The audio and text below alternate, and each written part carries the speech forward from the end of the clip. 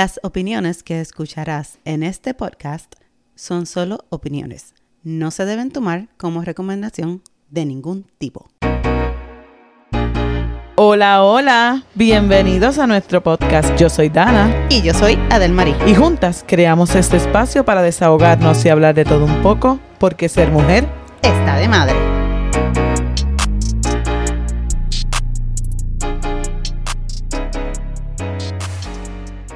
Estamos grabando, ¿sabes? Ok. Bueno, ¿cómo estás? Estoy bien. ¿Cómo pasaste las madres?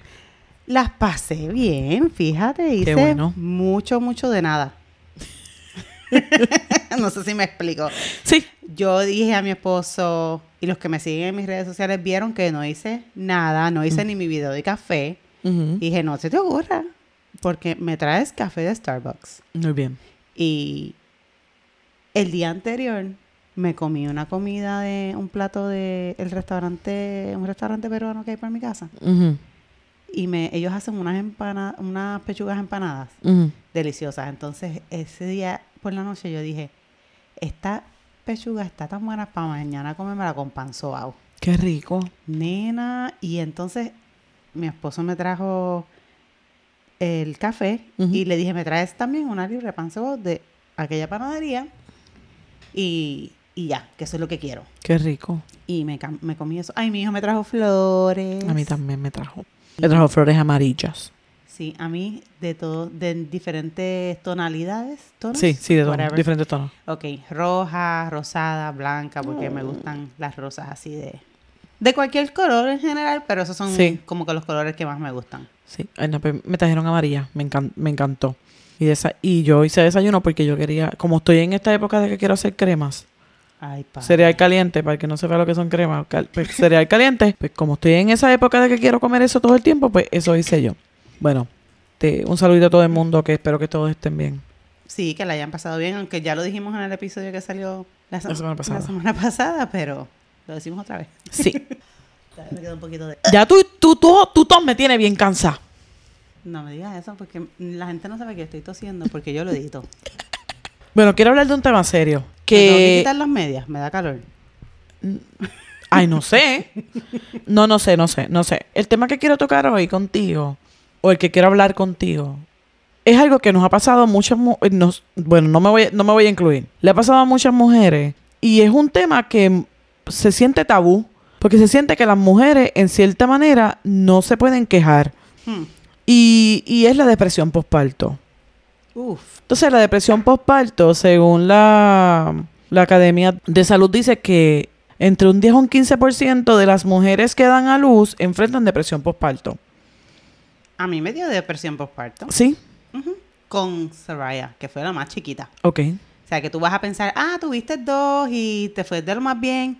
Digo, donde más la reconocí fue con Soraya, pero yo tuve un miscarriage. Sí, perdí un bebé. Una pérdida. Entre Luigi y Naomi, cuando Luigi tenía 3 añitos, y creo que ahí me dio un poco de depresión también, pero como eso fue, válgame, hace un montón de años, no era tan famosa la depresión postparto, aunque antes en Puerto Rico le dicen la pulga. Sí, que se te sube la pulga. Una madre algo de eso. Ajá. Pero con Soraya sí me dio, de hecho, mi marido le achaca eso a la razón él dice que yo lo llegué a odiar en algún momento y él dice que era que yo tenía depresión postparto. Y ahora yo pensando bien las cosas, pienso que sí.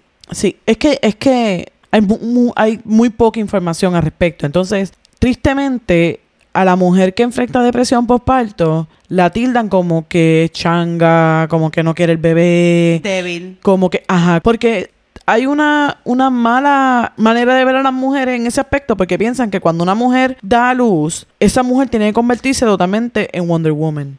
Sí. Y cuando digo Wonder Woman es que tiene que hacer todo lo de la casa, más atender una criatura nueva. Trasnocharse. Exacto. Y funcionar al 100% al 100% en todos los aspectos de la vida. Que esa mujer haga todos los quehaceres de la casa, atienda al esposo, atienda al hijo, si trabaja, que trabaje, y así sucesivamente. Trasnochar y todo, no importa. Exacto. Pretenden que tú continúes tu vida como si no hubieras tenido una criatura. Pero entonces, hay que entender que el parto, de cierta manera, es traumático. Claro. Es traumático. el embarazo es traumático. Porque tú no te quieres levantar todos los días a las que le pasa. Porque hay gente que ha tenido una barriga muy buena y nunca han tenido ¿cómo se llama? Una mala barriga, por decirle un nombre, como lo llamamos. Mi barriga de Luigi fue una barriga de novela, le decían. Okay. Porque no me salía barriga. Yo no tuve ningún mala barriga.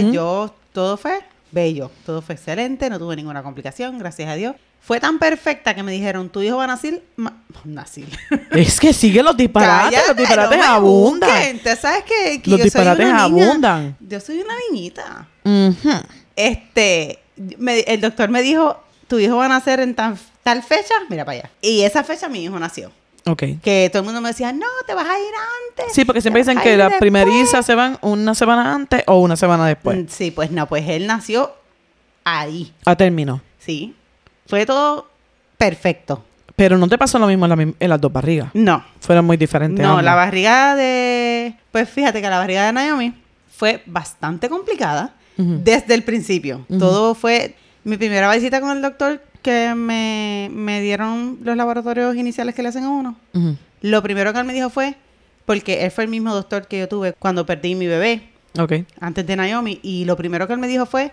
No te ilusiones con este embarazo. Ok. Porque estos laboratorios no me gustan. No creo que este bebé se te va a dar tampoco. Oh. Bueno, mi primera cita no, mi segunda creo. Porque la primera te mandan la orden de los laboratorios y después vas para que te los lean. Cuando él me dijo eso, yo salí destruida. Pero eso... Ok, yo sé que es la realidad.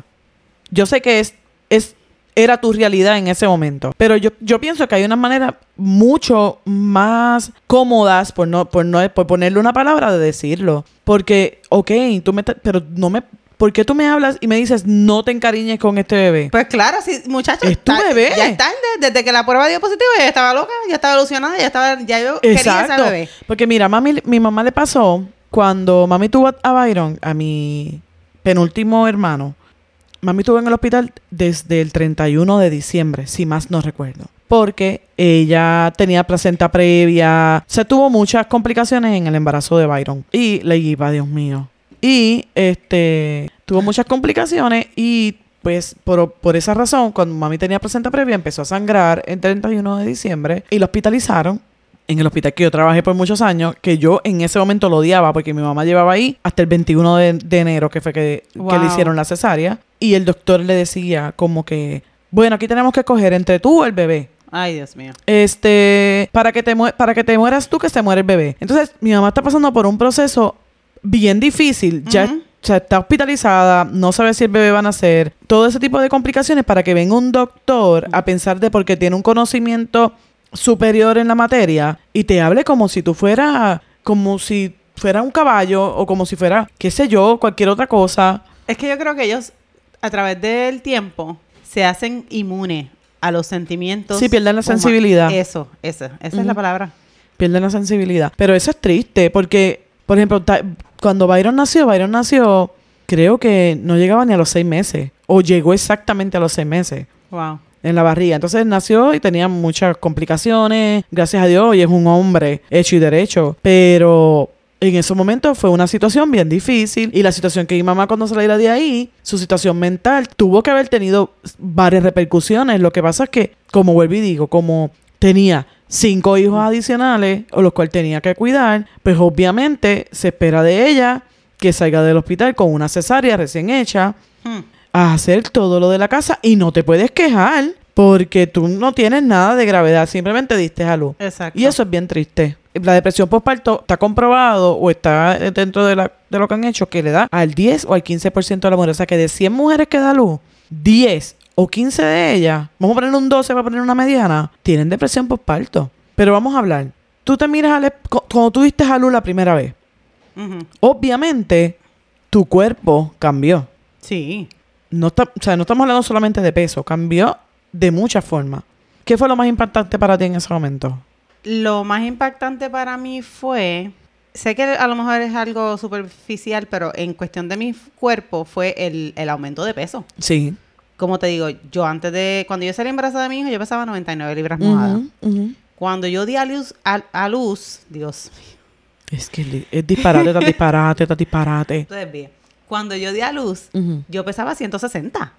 Eso, ok, mucha gente dice, a lo mejor diría, eso no es tanto, yo aumenté 100. Pero señores, para una persona una chamaquita que pesaba 99 libras, 60 libras es mucho. Claro, no, es que independientemente no era tu cuerpo. O sea, tú tienes un cuerpo nuevo, pasaste por un proceso de que te sentiste mal, pero gracias a Dios tú no al principio, pero hay muchas mujeres que se sienten mal, van a un parto, el parto es traumático. No, y que ya yo fui, al parto yo fui predispuesta porque todo el mundo me decía, si gritas, las enfermeras no te van a atender, te van a ignorar. Muchacha, yo fui para ese parto como toda una macha. A mí me empezaron las contracciones. Cuando llegó la hora de ir para el hospital, yo no grité en ningún momento. Claro que no.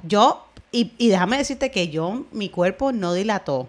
Mi cuerpo llegó, ¿cómo es la centímetro. Tienes que llegar empieza del 1 al 10. Ok, pues el mío se quedó en 3. Okay. No dilataba más. Y esos doctores y enfermeros, yo no sé si eso es normal, pero ellos me cogieron y ellos me abrieron con sus propios dedos. Con los dedos, sí, eso lo hace. Y yo no grité. Y eso dolió. Claro que tiene que haber dolido, porque es un proceso que tu cuerpo, te están forzando tu cuerpo. A tal manera de que cuando el papá entró, que ya estaba en eso de tiempo era cuando recién estaban dejando a los papás ver el parto, porque antes eso no lo dejaban. Sí, no lo dejaban. Cuando dijeron, llamen a papá que ya va a venir el bebé, bla, bla, bla. Cuando él entró, el doctor le dijo, tú tienes una macha de mujer.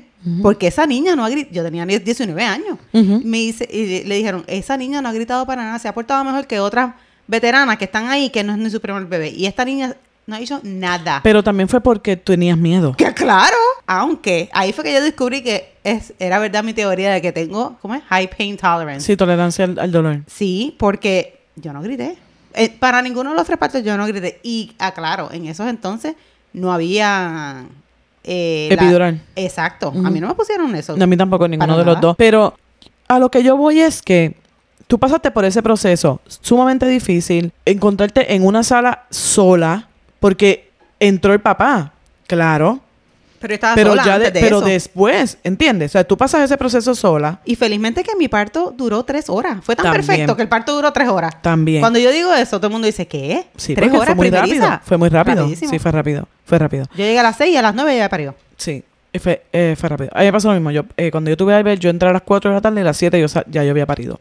Como te digo, pues hay un proceso bien largo para muchas mujeres que enfrentan un proceso de parto bien largo. Hay mujeres que han llegado ya con el bebé, salió y ya ahí se acabó.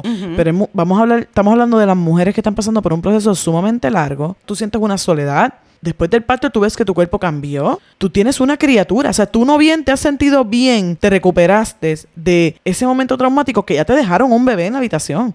Sí, y ahora eres una vaca lechera. Sí, solamente hay que darle teta. Sí. Y Dios no, te libre de darle fórmula. ¿Cómo? O sea, es una presión constante de los doctores, del familiar. Porque entonces todos los familiares que están primero que tú hace un montón de años... Sí, tienen una opinión diferente. Todos tienen una opinión diferente y todo el mundo te quiere decir lo que tú tienes que hacer. Y en esos momentos que tú no sabes qué hacer, tú sigues todas las recomendaciones que la gente te da. Y después es que ya para un segundo bebé, hay gente que se quedó con uno, pero hay gente que con un segundo bebé ya más o menos va sabiendo cómo tiene que actuar. Exacto, como que cogen su flow. Claro. Ya lo hice una vez, ok. En base a lo que hice la primera vez, que sí me funcionó o no me funcionó, lo voy a hacer ahora de esta manera. Exacto. Entonces, salimos del parto, tenemos un bebé en la habitación nuevo, del cual te tienes que hacer cargo. Es tu responsabilidad. Desde ese momento... es tu responsabilidad alimentar ese bebé, mantener sano ese bebé. Mantenerlo vivo. Exacto, mantenerlo vivo. O sea, ya tú tienes otra carga encima. Entonces, las mujeres que tienen una relación buena durante el embarazo, no estoy diciendo que están exentas de la depresión postparto, pero imagina que tú sales del hospital y también te vienes a encontrarte con todas las dificultades que tenías en el matrimonio durante ese proceso. Exacto, porque no todo el mundo tiene una relación ideal o perfecta. Bueno, o por lo menos tolerable. Exacto, o saludable. Una saludable. Relación saludable. Correcto, punto. Esa es la palabra, saludable. Hay muchos diferentes tipos de situaciones que las mujeres pasan y hay muchas que hasta salen embarazadas y deciden tener un bebé sola. Desde el principio. Desde un principio, correcto. Pero porque ahora existe una información diferente, pero en los momentos en que tú y yo dimos a luz, ¿verdad? Hace 20 y pico años atrás, ese tipo de cosas no se hablaba. No. Y entonces tú tenías que llegar del hospital directamente a atender a tu marido porque tienes que ser esposa, te convertiste en mamá Y también te descuidaste tú en el proceso. Porque entonces empezamos con que no duermo, no como, tengo que hacer cosas en la casa. Exacto. Si el bebé duerme, en vez de descansar, porque ahora por lo menos te dicen, si el bebé duerme, duerme tú también. No. Ahora, antes era si el bebé duerme, tú aprovecha y haz limpias, las cosas de la casa que te hagan falta. Exacto. Eso siempre lo habían dicho. Entonces, si tu pareja, tu esposo o tu pareja, ¿verdad? Del mismo sexo, ¿verdad? Porque ahora adoptan pareja y whatever. La situación que sea. Trabaja. Entonces, tú no puedes contar con esa otra persona porque como tú vas a ser inconsciente y vas a dejar que la otra persona, la otra parte de ti, de tu pareja, te ayude cuando el bebé está llorando en la noche. O cambiar el pamper o bañar. Porque eres desconsiderada porque esa persona tiene que madrugar al otro día y irse a trabajar. Sin contar que a los 3 meses, tú la mayoría mayoría tienes que irte a trabajar. te tienes que ir a trabajar. Entonces tú estás en el trabajo pensando en el bebé.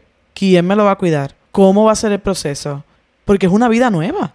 Tu vida cambió por completo. Entonces tú no puedes decir que las mujeres que están en una depresión postparto es porque quieren o porque son changas. O porque son changas o porque no lo pueden tolerar o porque no lo pueden manejar. Definitivamente eso no es algo que uno escoge, pero es bien difícil también reconocerlo.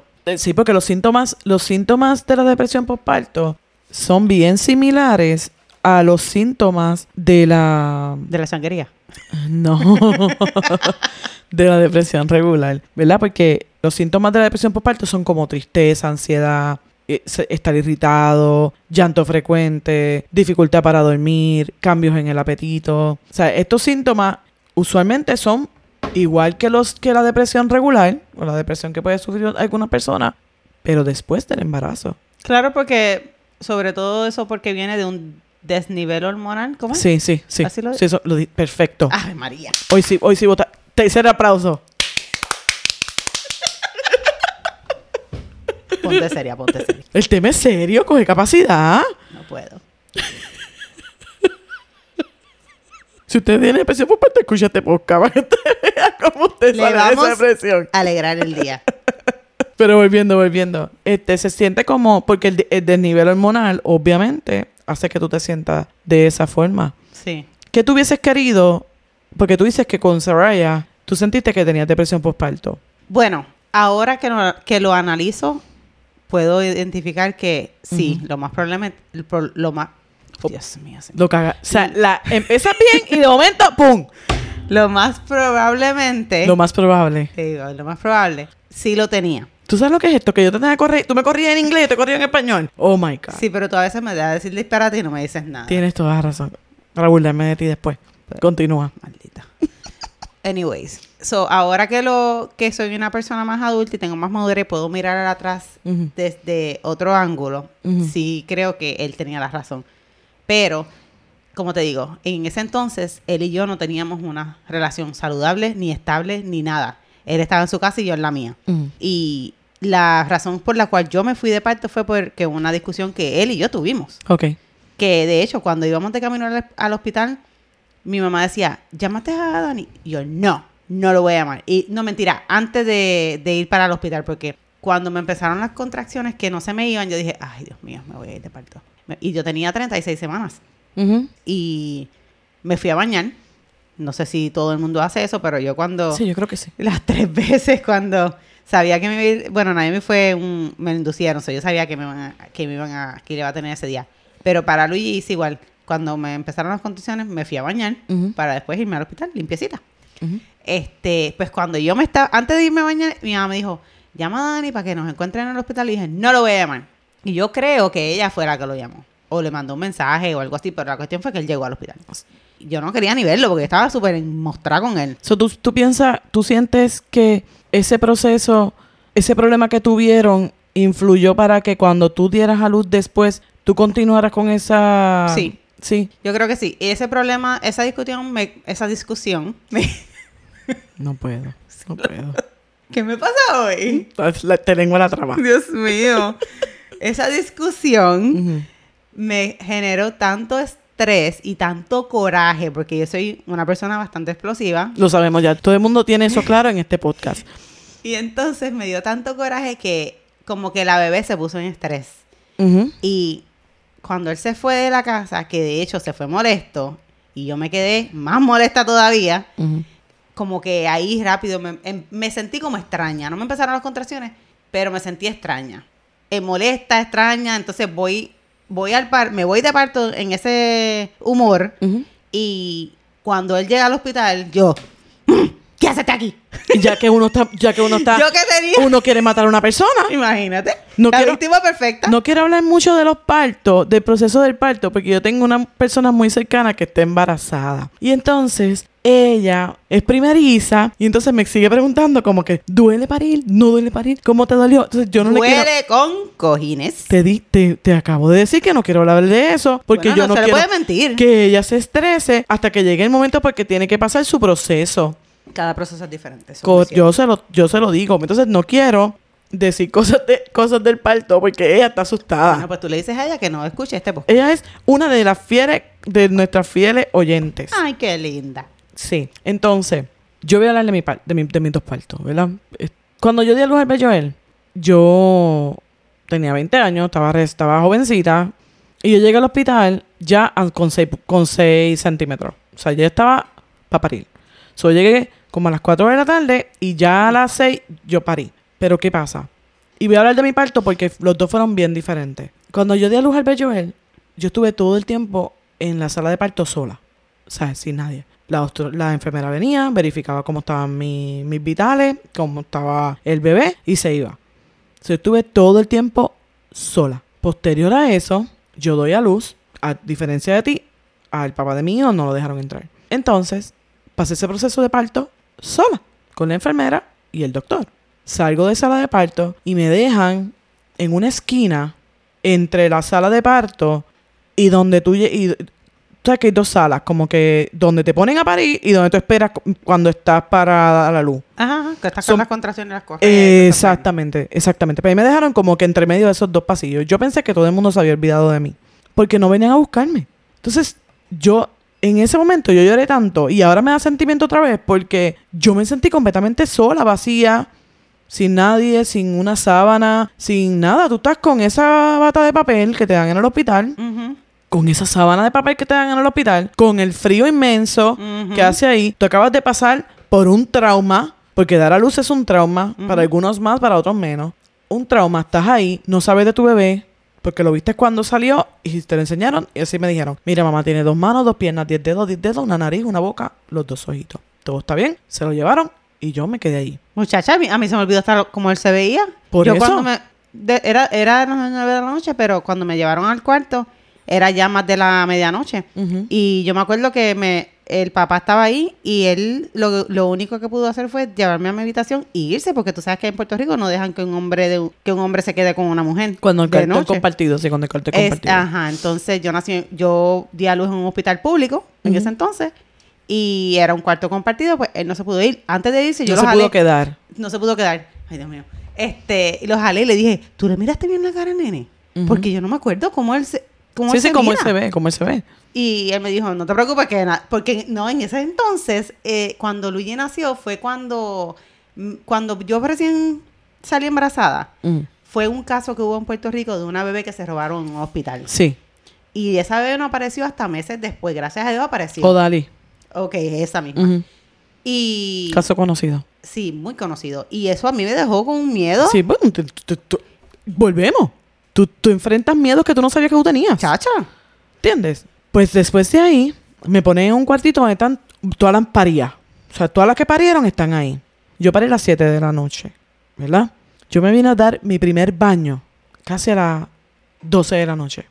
Porque otra muchacha que estaba conmigo durante el parto me dijo, ¿te quieres bañar? Y yo le dije, sí. Ella cogió su maleta, yo cogí la mía, fuimos al baño, yo la velé a ella mientras se bañaba, la ayudé a ponerse su toalla sanitaria y su panty. Yo me metí a bañar, pero ¿qué pasa? Yo tengo anemia. Cuando yo me metí a bañar, todo se me fue en verde. Oh, my goodness. Pero no me caí porque me aguanté. O sea, me aguanté. Yo terminé de bañarme, nosotros salimos, nos volvimos a la camilla. Nunca nadie se dio cuenta ni que nosotros nos paramos de la camilla, ni que nosotros nos bañamos, nada. Después al rato fue que vinieron a decir, ¿se quieren bañar? Te estoy dando a la 1, 2 de la mañana. Y yo dije, nosotros nos bañamos. ¿Cómo que ustedes se bañaron? Sí, ella me ayudó, yo la ayudé. Y nos bañamos. Ciego guiando a otro. Sí, Pero era la única manera que usted podía sacar ese emplegoste que tú tienes, porque tú estás lleno de todo. So, me bañé, de ahí me pasaban a una habitación, y en esa habitación yo estuve con mi hijo, sí, y yo estaba en una habitación privada, que el papá de mi hijo se podía quedar, pero él vino el día del parto y él no se volvió a aparecer hasta que yo salí del hospital. O sea, yo lo vi en la casa cuando yo salí del hospital. Wow. O sea, yo estuve sola todo ese tiempo. Obviamente mi mamá estaba ahí y la mamá de él, pues estuvo ahí también. Sí, pero no es lo mismo. Pero yo creo tú quieres tu pareja. Exacto. Porque es tu primer hijo y es el mío primero. Exacto. Se fueron ambos. Los dos tuvimos nuestro primer hijo. So, yo esperaba otro tipo de cosas. Y yo creo que eso provocó que yo estuviera triste durante la mayoría del tiempo.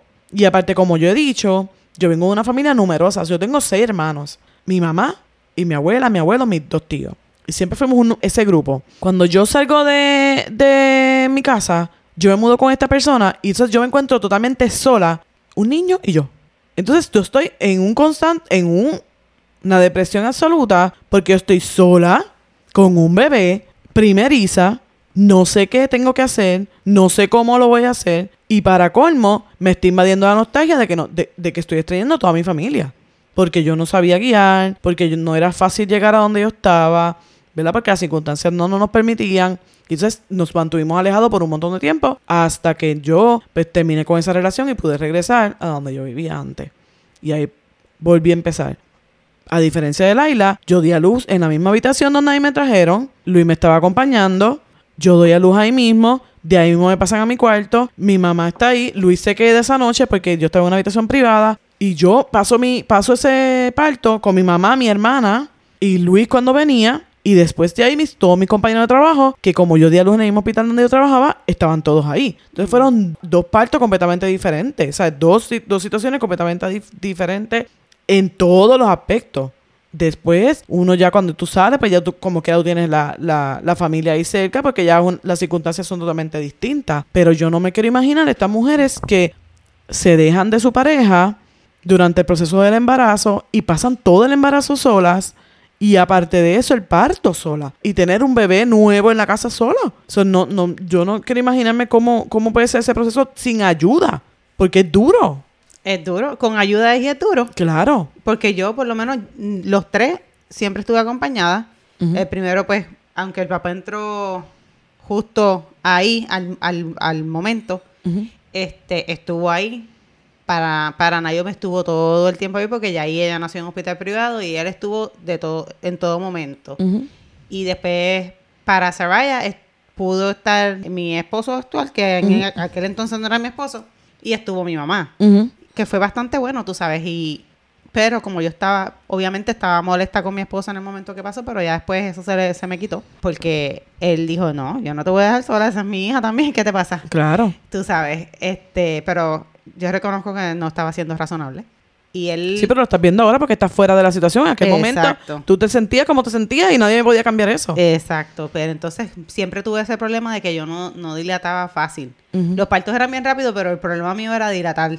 Llegar al momento. Entonces me mandaron a caminar y estuve caminando como 1 hora. Y él, tú sabes, era que tenía que caminar, pero si me daba una contracción tenía que hacer squats para que la cervix se abriera. Y entonces él, bien fielmente, caminando las horas que caminé, 1 hora creo que fue, porque no fue tanto. Mi parto de ella duró 4 horas también y fue el más que duró. Mentira, el de ella duró 3 horas también, porque el más que duró fue el de Naomi, que fueron 4 horas. Yo caminé 1 hora, 1 hora y media más o menos, y cada vez que me daba una contracción, yo hacía los squats y él era el que me aguantaba de la mano de él. Y hasta que ella me chequeó la doctora en una y, ya estás en 6. Ok, quédate aquí, vamos a prepararnos para parto, y ya. ¿Cuál fue tu diferencia entre dar a luz en Puerto Rico y dar a luz aquí? ¿Qué tú sientes que fue diferente? Bueno, todo, porque, bueno, cuando aquí yo di a luz y estaban en el proceso de remodelar el hospital. Entonces, cuando yo voy a dar a luz, tuvieron que llamar al equipo de NICU para que viniera porque la bebé se hizo número 2 dentro de la barriga. Sí, Albert también. Y cuando rompí fuente, el agua era verde. Entonces, pues ellos, gracias a Dios, ella no tomó de líquido, pero tuvieron que ponerla en una incubadora por un ratito, en lo que le hacían todos los chequeos. Pero ella estuvo conmigo en todo momento. Porque cuando yo tuve a Luigi, él nació y ¡pum! Y se lo llevaron. Sí, a Albert le pasó eso porque le pasó lo mismo que a Saraya, que casualmente nacieron el mismo día. Ay, ¿verdad? Ellos nacieron el mismo día y hicieron exactamente lo mismo. Mira, vaya. Pero Albert sí se la comió. Ay, Dios. Y entonces si él estuvo en incubadora, sí estuvo un buen tiempo hasta que se le hicieron, como tú dices, todos los estudios. Y entonces dijeron, mira, no, todo bien, perfecto. Pero, recordemos, mi mamá estuvo con ese trauma de que mi hermano estuvo hospitalizado por más de 3 meses en el hospital para que lo pudieran salir. Y cuando ella ve que a Albert lo mueven a ese lugar, obviamente ella la pasó mal también. Porque imaginó lo peor, ¿me entiendes? Entonces, tienes un bebé que también hizo que lo que le llaman mecomio, que entiendo que ese es el término que usan, como que se comió las heces en la barriga. Ok. Y... porque entonces yo no sabía nada de eso. Mi mamá me lo dijo ya cuando me lo traen al cuarto porque ella no me quería decir hasta que yo supiera que todo estaba bien. Y como tú dices, yo no me acordaba de Albert. Para nada de su cara. No, yo... Porque se lo llevaron rápido. Muy rápido. Yo me acuerdo que él nació. ¡Ay, Dios mío, una bolita! ¡Mira para allá! Lo limpiaron, lo pusieron en el pecho, le dio un beso, se lo dieron al papá y ya. O creo que se lo dieron al papá primero, yo no sé. Pero nada, después de ahí, yo no me acuerdo, borré cinta. Yo siempre he tenido una duda porque yo pienso que yo no soy la única. ¿Qué? Cuando yo di a luz las 2 veces, yo no quería que me trajeran el bebé esa misma noche. Bueno, cuando yo tuve a Luigi y a Naomi, como eso es algo que no se hacía en Puerto Rico anyways, yo no... Ya yo estaba preparada mentalmente para que... De hecho, cuando Luigi nació, a mí me dieron... Como él nació por la noche, a mí me dieron de alta a los 2 días. O a los, sí, a los 2 días. A los 2 días. Y a él no le dieron de alta hasta el próximo día. Sí, porque tenía que cumplir las 72 horas. Sí. Y, chacho, Luis salió de ahí endiablado. Porque me nosotros imagino. fuimos y él bajó todos los santos del cielo. Y esa noche sí fue... Yo me dormí llorando. Porque, yo sabía que en el hospital no íbamos a estar en el mismo cuarto, pero mi ilusión era que estabas en el mismo edificio. Exacto. No, que nos íbamos para casa juntos. Y al eso no fuera así, muchacha. Imagínate, las hormonas revueltas. Pero ya después, el otro día llegó, fuimos a primera hora al hospital y te lo trajiste, y te lo llevaste. No, pero yo me lo llevé del hospital a los 2. Yo lo saqué conmigo cuando salieron.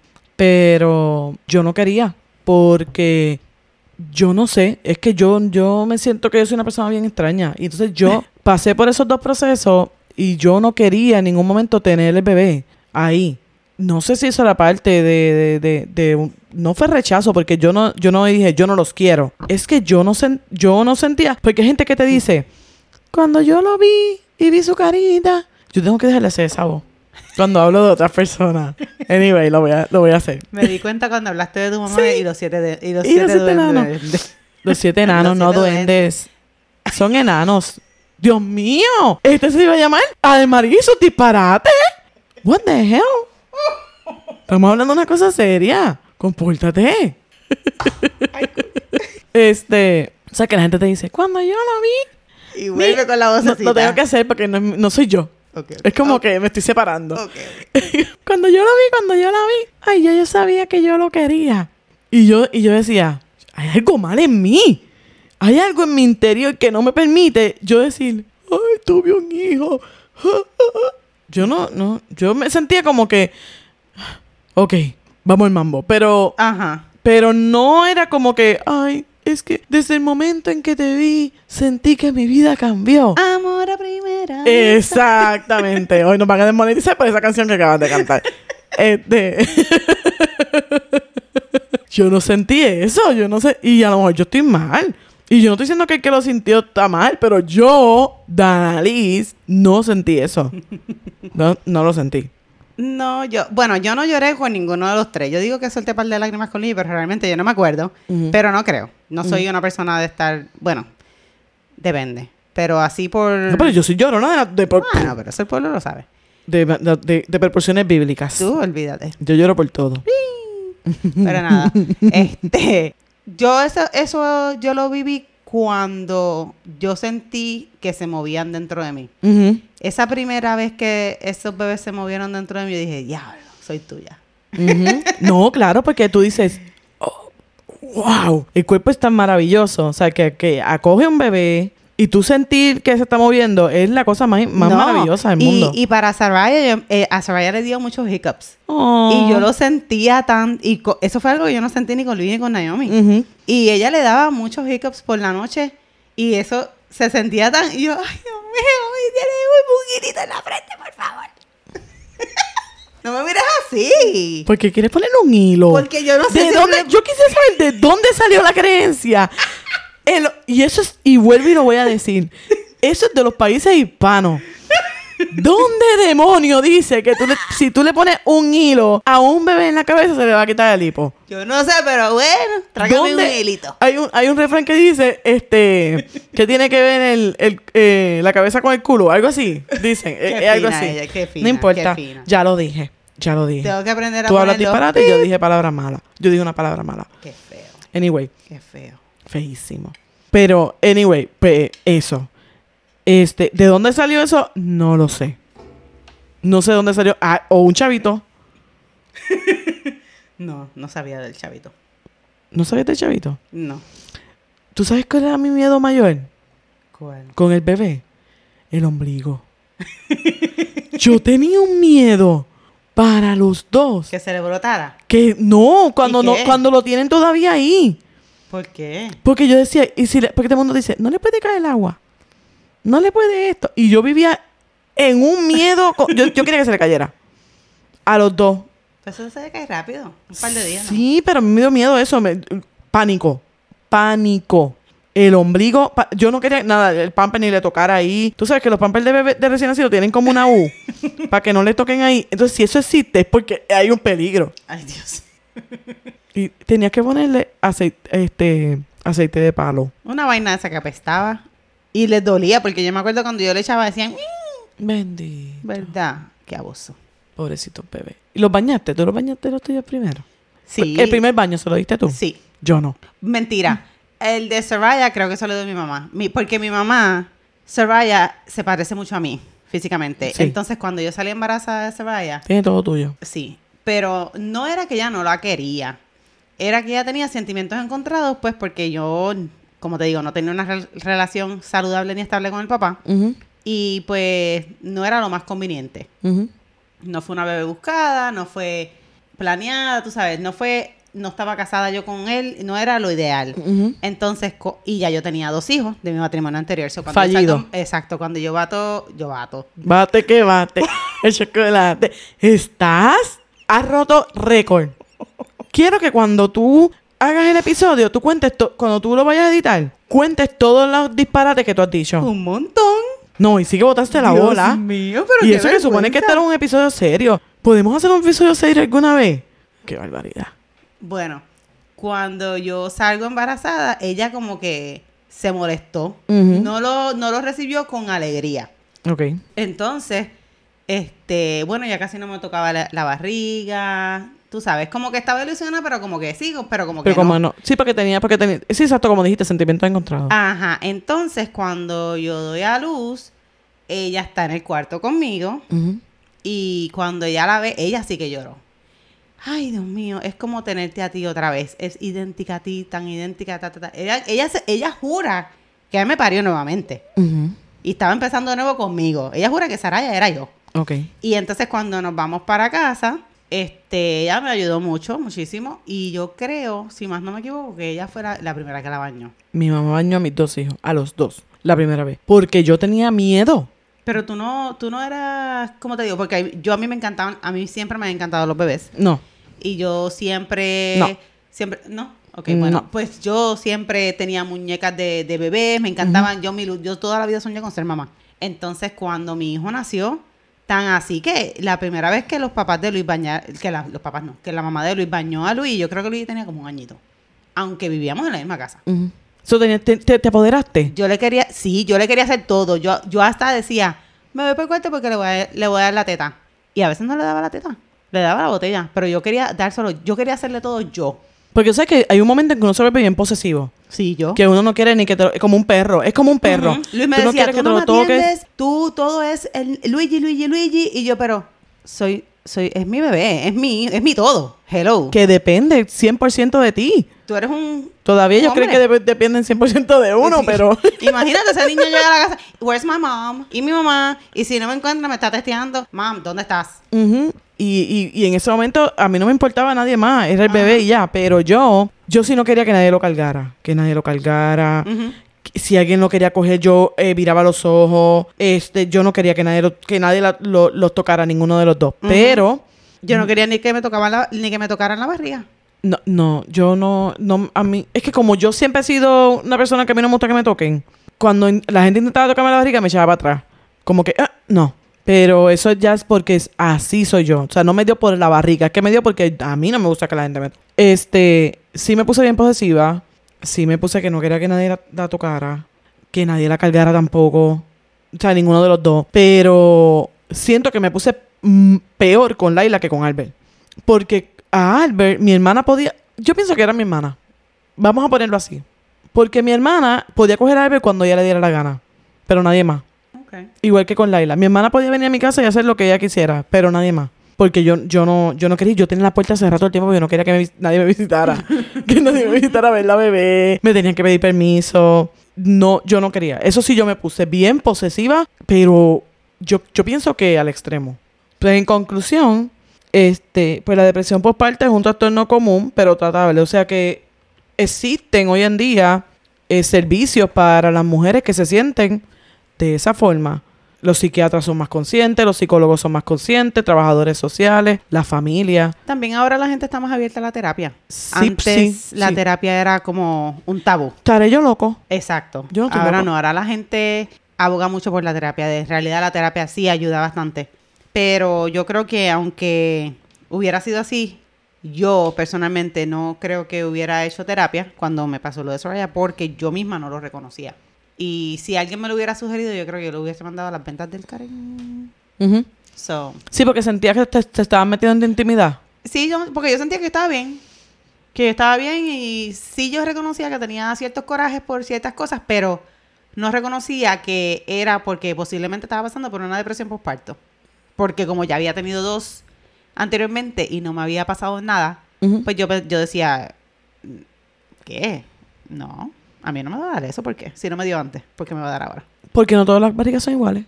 Y es verdad. Y eso no lo entendiste. No lo entendí, a pesar de que sí yo entendía y reconocía que todas las barrigas son diferentes, todos los partos son diferentes, pero Uh-huh. esa específica Y las de detalle, situaciones. exacto, no lo entendía, no lo quise reconocer. Pues ese es otro asunto. Así que existen grupos, existen psicólogos que la tratan. Yo creo que en el hospital ya te hablan sobre el tema. No estoy muy segura, pero entiendo que sí. O sea que hay soluciones, hay alternativas para hacerte. Así que si tú estás en un proceso de que te sientes con depresión postparto, háblalo. Dialógalo. Quizás no con un terapeuta, pero quizás con la familia. A veces la familia son un buen soporte. Depende de tu tipo de familia, ¿verdad? Claro, no te cierres si te hacen algún comentario, no lo tomes tan personal ni lo tomes a mal, sino trata de, aunque no sea el momento, porque te molesta, te cae mal el comentario, trata de autoanalizarte y reconocerlo, porque de verdad que te puedes hacer daño a ti misma. Sí, y al bebé, porque estas dos También. cosas se van de mamá a bebé. Entonces, mi recomendación es, ¿verdad? Esto, yo no soy psicóloga ni psiquiatra, pero si tú te sientes abrumado, date baños largos, busca manera de relajarte, busca una persona en la cual tú confíes para que, qué sé yo, esté 1 hora con el bebé mientras tú... Descansa, porque a veces Falta uno se de cansa sueño, y falta uno de sueño. necesita dormir. Eso es así. Entonces, si usted tiene una persona que está recién, que dio a luz, no vaya a hacer preguntas y a decir cómo criar a un bebé. Vaya y ayude a limpiar la casa, lleve comida. Uh-huh. Sea de ayuda. Sea de ayuda, no vaya a criticar, a estar haciendo comentarios innecesarios. Y por favor, no jamás le mencione a una mujer que acaba de parir, te quedaste gorda, te quedaste con barriga. Ay, Dios mío, sí. ¿Te parece que tienes otro muchacho adentro? Tú no sabes cuánto me molestan a mí esos comentarios innecesarios que una mujer que acaba de dar a luz no necesita. Necesita manos que ayuden sin opinar. Así que usted vaya con sus manos y deje la boca y los comentarios en su casa.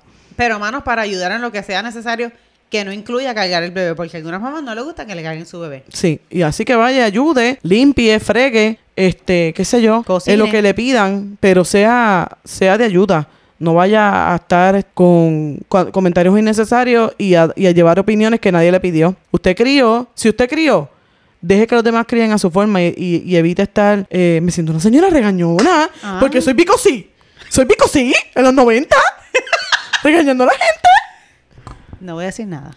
Soy una señora regañona. Porque creo que te estás quitando todos los regaños que te hacen en la casa y tú estás aquí tirando regaños como balas locas. ¿Qué te pasa? ¿Sabrás que mi mejor amigo me escribió diciéndome... Saludo a mi mejor amigo que se llama Jean-Louis Bonilla. Saludos, Yanji. Solamente yo le puedo decir Yanji, tú no. Porque yo lo vi que él nos dio follow en no sé dónde y decía Yanji. Así que ese nombre es público. ¡Yanji! Qué feo. No te metas con mis amigos. Too late. Pues Yanji me escribió primero diciéndome que el fondo de limpiar que nosotros estábamos diciendo se llama Easy Off. Válgame. So él me dijo, Dani, por favor, se llama Easy Off. Y segundo, me escribió como, yo nunca me imaginé que tú eras una persona tan regona. No quiero que ninguna persona que me conozca escuche mis podcasts. Bueno, mija, Quiero no voy personas, a decir nada. Sí, quiero que solamente las personas de Singapur... ¡Wow! ¿Cuántas personas de Singapur? Singapur Alert. ¿Verdad? Eso se va a llamar Singapur Alert. Ponte a aprender los sonidos. Deja ver. Ese no. Te lo voy a decir.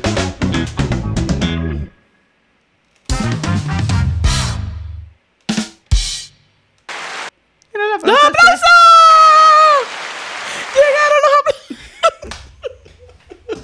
Ok. En Singapur tenemos 10 followers. Nuevos, teníamos 7. ¡Yeah! Aparecieron los aplausos. Esto era un podcast serio, de cosas serias. Compórtate. Me estoy comportando ya. Compórtate. Tanto que tú me regañas a mí, compórtate. Ya. Tenemos 10 personas en Singapur que son los únicos que quiero que me escuchen para que no me juzguen. Ok. No quiero que me estén juzgando. Bueno, volvamos a las señoras que dieron a luz. Si usted necesita ayuda, busque ayuda. Existe personas con quien hablar. Hable de su situación. Si usted se siente abrumado, abrumada, porque, ¿verdad? Los papás también a veces hacen un cambio, aunque la mayoría son las mujeres, pero si usted se siente abrumada por el bebé o abrumado por el bebé, pida ayuda. Pida ayuda. Es muy importante que usted pida ayuda. Hay muchas líneas. Lamentablemente, no tengo a la mano los números de teléfono de los lugares donde usted puede ir a buscar ayuda, pero prometo que cuando cuando salga el episodio, voy a tratar de conseguir los números de teléfono en los lugares donde más o menos nos escuchan para que usted los tenga accesibles y pueda comunicarse. Y también, si usted siente que no quiere hablar con ninguna persona en particular, nos puede escribir al inbox y con mucho gusto nosotros la escuchamos y le decimos, basado en nuestro conocimiento, ¿verdad?, en lo que lo podamos ayudar. Así mismo es, nos pueden encontrar en todas las redes sociales. Bueno, en la mayoría de las redes sociales. Las voy a listar ahora. Son Facebook, Instagram, TikTok, YouTube y... ¿cuál más? ¿Ya? En Tinder. ¿Qué Tinder? Descara. ¿En Snapchat? No tenemos Snapchat. ¿Qué te pasa? Facebook, Instagram, TikTok y YouTube. Ser mujer está de madre. Así mismito, como lo escucha, lo escribe. Así es. Ser mujer está de madre. Y esté pendiente, tenemos sorpresas. Sí. Estamos cocinando algo. Mira, bate que bate, el chocolate, bate que bate, el chocolate. Qué insoportable eres. ¿Yo? Qué insoportable ¿Quién eres. es la señora que edita? No soy yo. No la conozco. Es una señora que viene por aquí los días de grabar y nos hace las cosas. Bueno, pues nos vemos hasta la próxima. Dale, bye. Y hasta aquí llegó el episodio de hoy. Recuerda darnos 5 estrellas si te gusta nuestro contenido. Suscríbete para que no te pierdas ningún episodio. Y compártelo con otras que también saben que ser mujer está de madre.